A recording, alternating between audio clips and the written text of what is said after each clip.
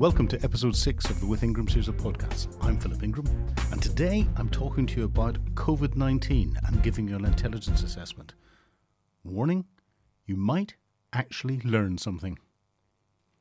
So one of the worst things that a Prime Minister must have to do is admit to his country that many more families are going to lose loved ones before their time. And Boris Johnson was forced to say just that at a press conference about what the UK was going to do about the COVID-19 pandemic on the 12th of March. He, along with the country's chief scientist and the chief medical officer for England and Wales, who had consulted and got agreement of the chief medical officers from Scotland and Northern Ireland, explained the current position with regard to the COVID-19 pandemic and what the government's response would be.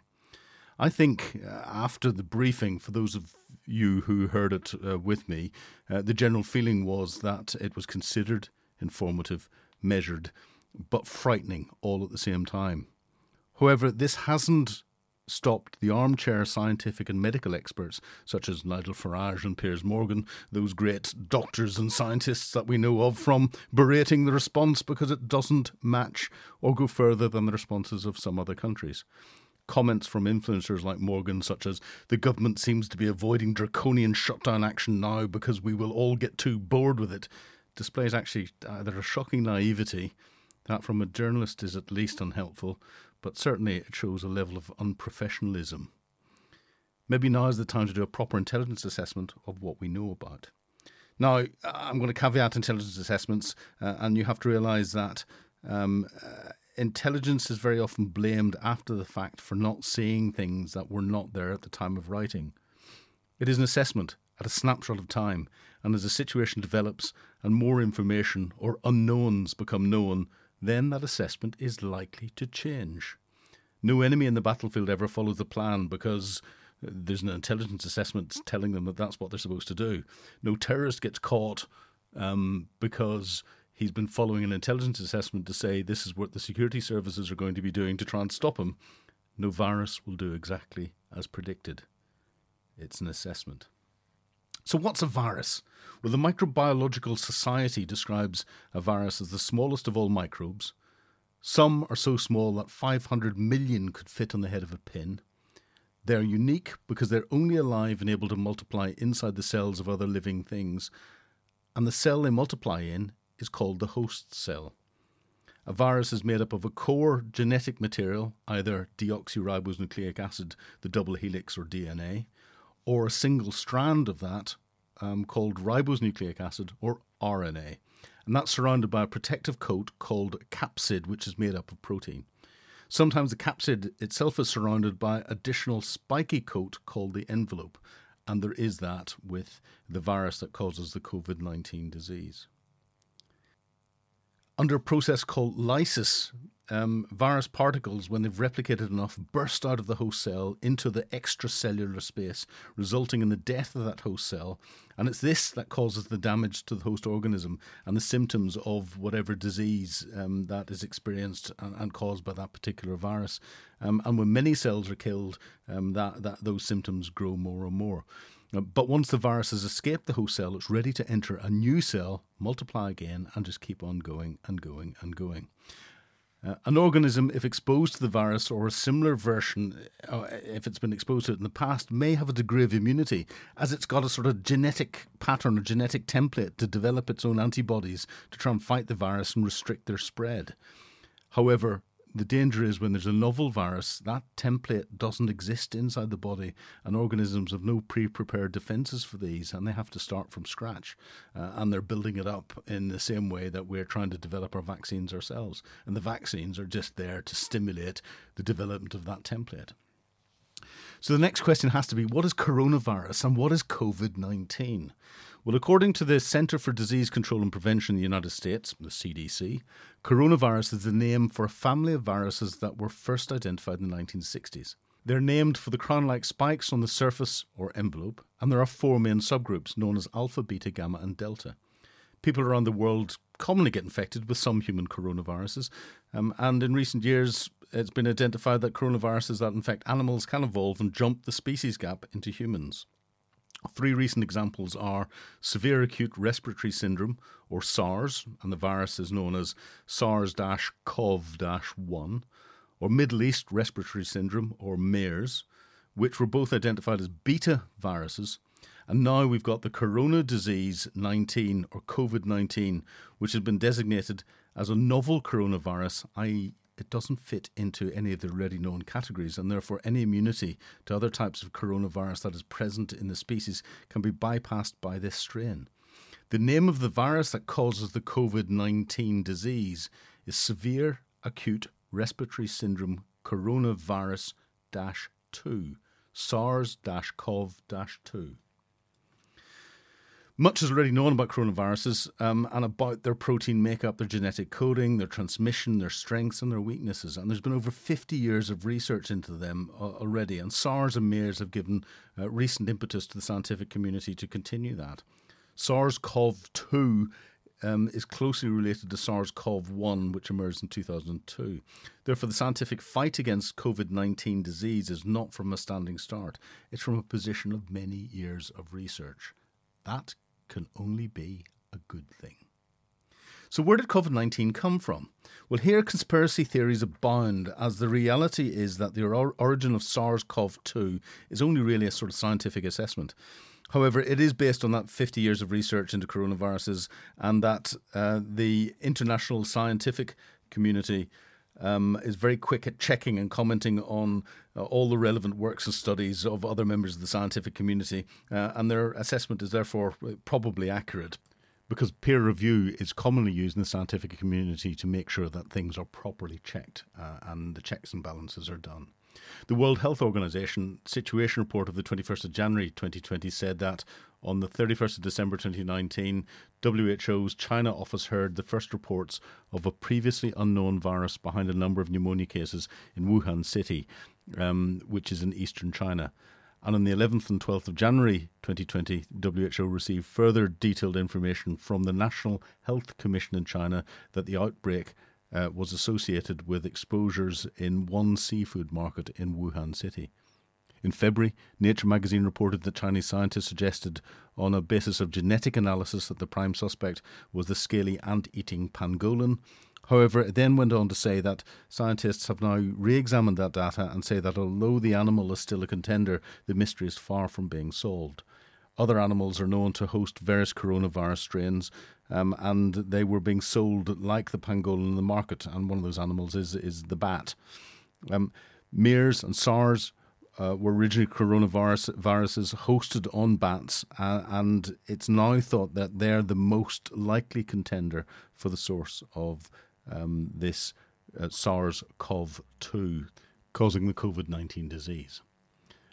Apportionment of the source is made slightly more conspiratorial by the fact that Wuhan is the site of China's only facility designated at a biosafety level 4. And this is known as the Wuhan Center for Disease Control, WHCDC.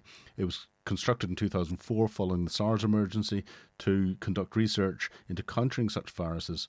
But a level 4 facility is designed to stop the escape of even the smallest particles, so accidental escape is highly unlikely. And despite sensational speculation in some press circles, there is no evidence in the scientific community, and these are the people who would hear about it first, that the COVID-19 disease is a result of WHCDC activity. Coronavirus species jumps have been identified in the past. Bats were identified as the source of the SARS coronavirus, and given the initial reporting in the city of Wuhan and the focus around the seafood market, it is highly likely that the ground zero for the COVID-19 disease-causing virus is Wuhan and that seafood market. However, it is possible that the exact source will never be identified, and therefore likely that sensationalized speculation will continue. So how dangerous is COVID-19? Well, COVID-19 is a new illness, and as such, no one will have any inherent immunity to the virus that causes it, and an understanding of how the disease develops in humans is just being observed. This lack of inherent immunity means that the herd immunity principles that restricts the spread of known viruses and the peak of their impact in numbers does not exist. The main symptoms of COVID-19 are a cough, high temperature, and in severe cases, shortness of breath. According to NHS England, because COVID-19 is a new illness, exactly how it is spread from person to person is not fully understood. However, the World Health Organization says the disease can spread from person to person through small droplets from the nose or mouth, which are spread when a person with COVID-19 coughs or exhales. These droplets land on objects and surfaces around the person. Other people then catch the COVID-19 by touching these objects or surfaces, then touching their eyes, nose or mouth. People can also catch COVID-19 if they breathe in the droplets from a person with COVID-19 who coughs out or exhales droplets. It goes on to say that illnesses due to COVID-19 infection are generally mild, especially for young children, young adults. However, it can cause serious illness they estimate about 1 in every 5 people who catch it, and they may need hospital care, and a smaller percentage of those go on to more severe symptoms. While we're still learning about how COVID-19 affects people, older people and persons with pre-existing medical conditions such as high blood pressure, heart disease, lung disease, cancer or diabetes appear to develop serious illness more often than others. The UK government says a minority of people who get COVID-19 will develop complications severe enough to require hospital care, most often for pneumonia. And in a small proportion of these, the illness may be severe enough to lead to death. And that's what Prime Minister Boris Johnson confirmed in his statement of the 12th of March. On the 30th of January this year, the World Health Organization declared COVID-19 a public health emergency of international concern, and on the 11th of March, formally declared it as a pandemic. And a pandemic is simply a new disease for which people do not have immunity that spreads around the world beyond expectations. Exact death rates expressed as a percentage of infections is virtually impossible to accurately state at this time, as many who have contracted the disease will have very mild symptoms, are unlikely to be tested so formally diagnosed, and therefore recorded as having it, but could still transmit it to others. So overall, COVID-19 is extremely dangerous to certain parts of the community, but will have little impact on most sufferers. However, as there's no herd immunity, there's a very real potential for the most vulnerable to require hospitalisation all at the same time, overwhelming medical facilities. Anyone with the disease, even with very mild symptoms, can transmit it. Much is yet to be learned about this disease and its impact. So what of this is that it is critical that measures to reduce the number of severe cases and spread them over as long a period of time as possible to ensure medical facilities and staff are not overwhelmed are taken. Those measures must be taken by all potential sufferers to have the best outcome. People should take statistics in the press with an understanding of the reality that they're likely to be wrong and over-exaggerated, and if taken in isolation, that over-exaggeration is almost certain. So what can be done about COVID-19? Well, every country seems to be taking a slightly different approach to dealing with it. And this is just fueling political opportunism, sensational headlines, and they're playing on the real fears of the population.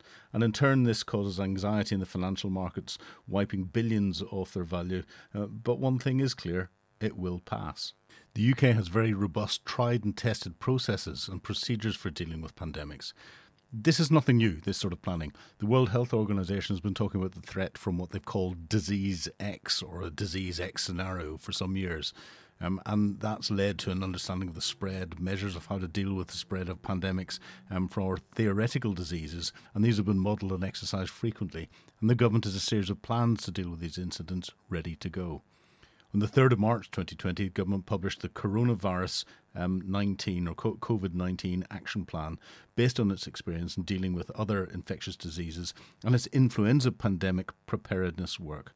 The UK government and devolved administrations, including the health and social care system, have planned extensively over the years for an event like this. The UK is therefore well prepared to respond in a way that offers substantial protection to the public.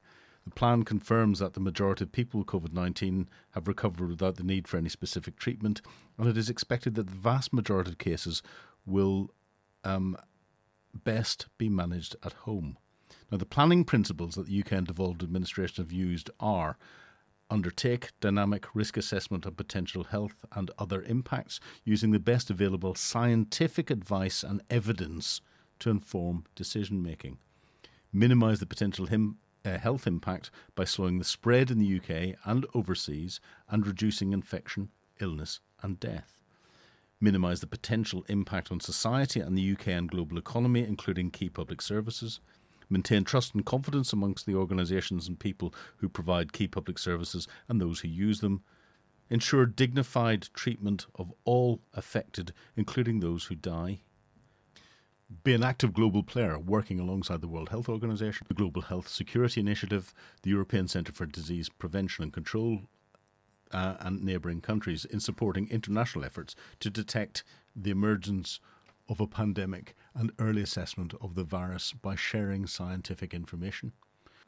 To ensure that the agencies responsible for tackling the outbreak are properly resourced to do so, and that they have the people, equipment and medicines that they need, and any necessary changes to legislation that are taken forward as quickly as possible. And be guided by the evidence that is regularly reviewed research, and look at wider development needs in collaboration with research partners to enhance pandemic preparedness and response. And the key is that everything is evidence-based, balanced, well-planned, frequently modelled, and this has led to 4 phases, and they are contain, delay, research, mitigate. And contain was all about detecting early cases, follow up those close contacts, and prevent the disease from taking hold in the country for as long as reasonably possible. We're through that now. We're in the pandemic stage. So we're in delay. Slow the spread in this country. If it does take hold, lower the peak impact and push it away from the winter season. Then research is research to get better understanding of the virus and the actions that will lessen its effect on the UK population. Innovate responses, including diagnostics, drugs and vaccines. Use evidence to inform the development of the most effective models of care. And that research phase will be going on in parallel with contain, delay and mitigate. It is not a sequential process. And then we get into mitigate, which will provide the best care possible for those who become ill, support hospitals to maintain essential services, and ensure ongoing support for people ill in the community to minimise the overall impact of the disease on society, public services and the economy. The aim across the board is to delay the onset of rapid cross-infection through the population and spread the peak and most severe cases out over a longer period of time, enabling current and surge medical capabilities to deal with the effects of the COVID-19 disease on those most affected. However, a plan is only as good as those who adhere to it, and the government advice to the general public needs the general public to follow that advice if there is any hope of the plan to succeed. Social distancing, seeking advice from the 111 website, hand washing are all examples of what the general public need to do to keep the government plan on track and to save as many of the most vulnerable people and severe cases as possible. The measures being outlined to deal with COVID-19 epidemic are considered, modelled, progressive, well planned and thought through by every expert in the field. They're not made up on the hoof. They are designed to minimise the impact on sufferers, on society, on business and in life in general. The measures do require greater public understanding and cooperation, and this is one time when sensationalism and speculation is unhelpful at best, but more likely to be deadly if taken out of context. So why are other governments taking different actions? Well, this is a constant question in the press at the moment. Other governments may take different actions as they've got different cultural norms, greater family involvement, greater elderly family involvement, different scientists with different opinions. The scientific assessment is based on opinion. Every scientist has got a slightly different view on things. There likely be different stages of the pandemic. And the priorities with regard to healthcare systems are different, so they'll have different balances between primary healthcare, secondary healthcare, the high-intensity healthcare capabilities and all the rest of it. So those all have to be taken into account. So they're likely to have different strain and breaking points.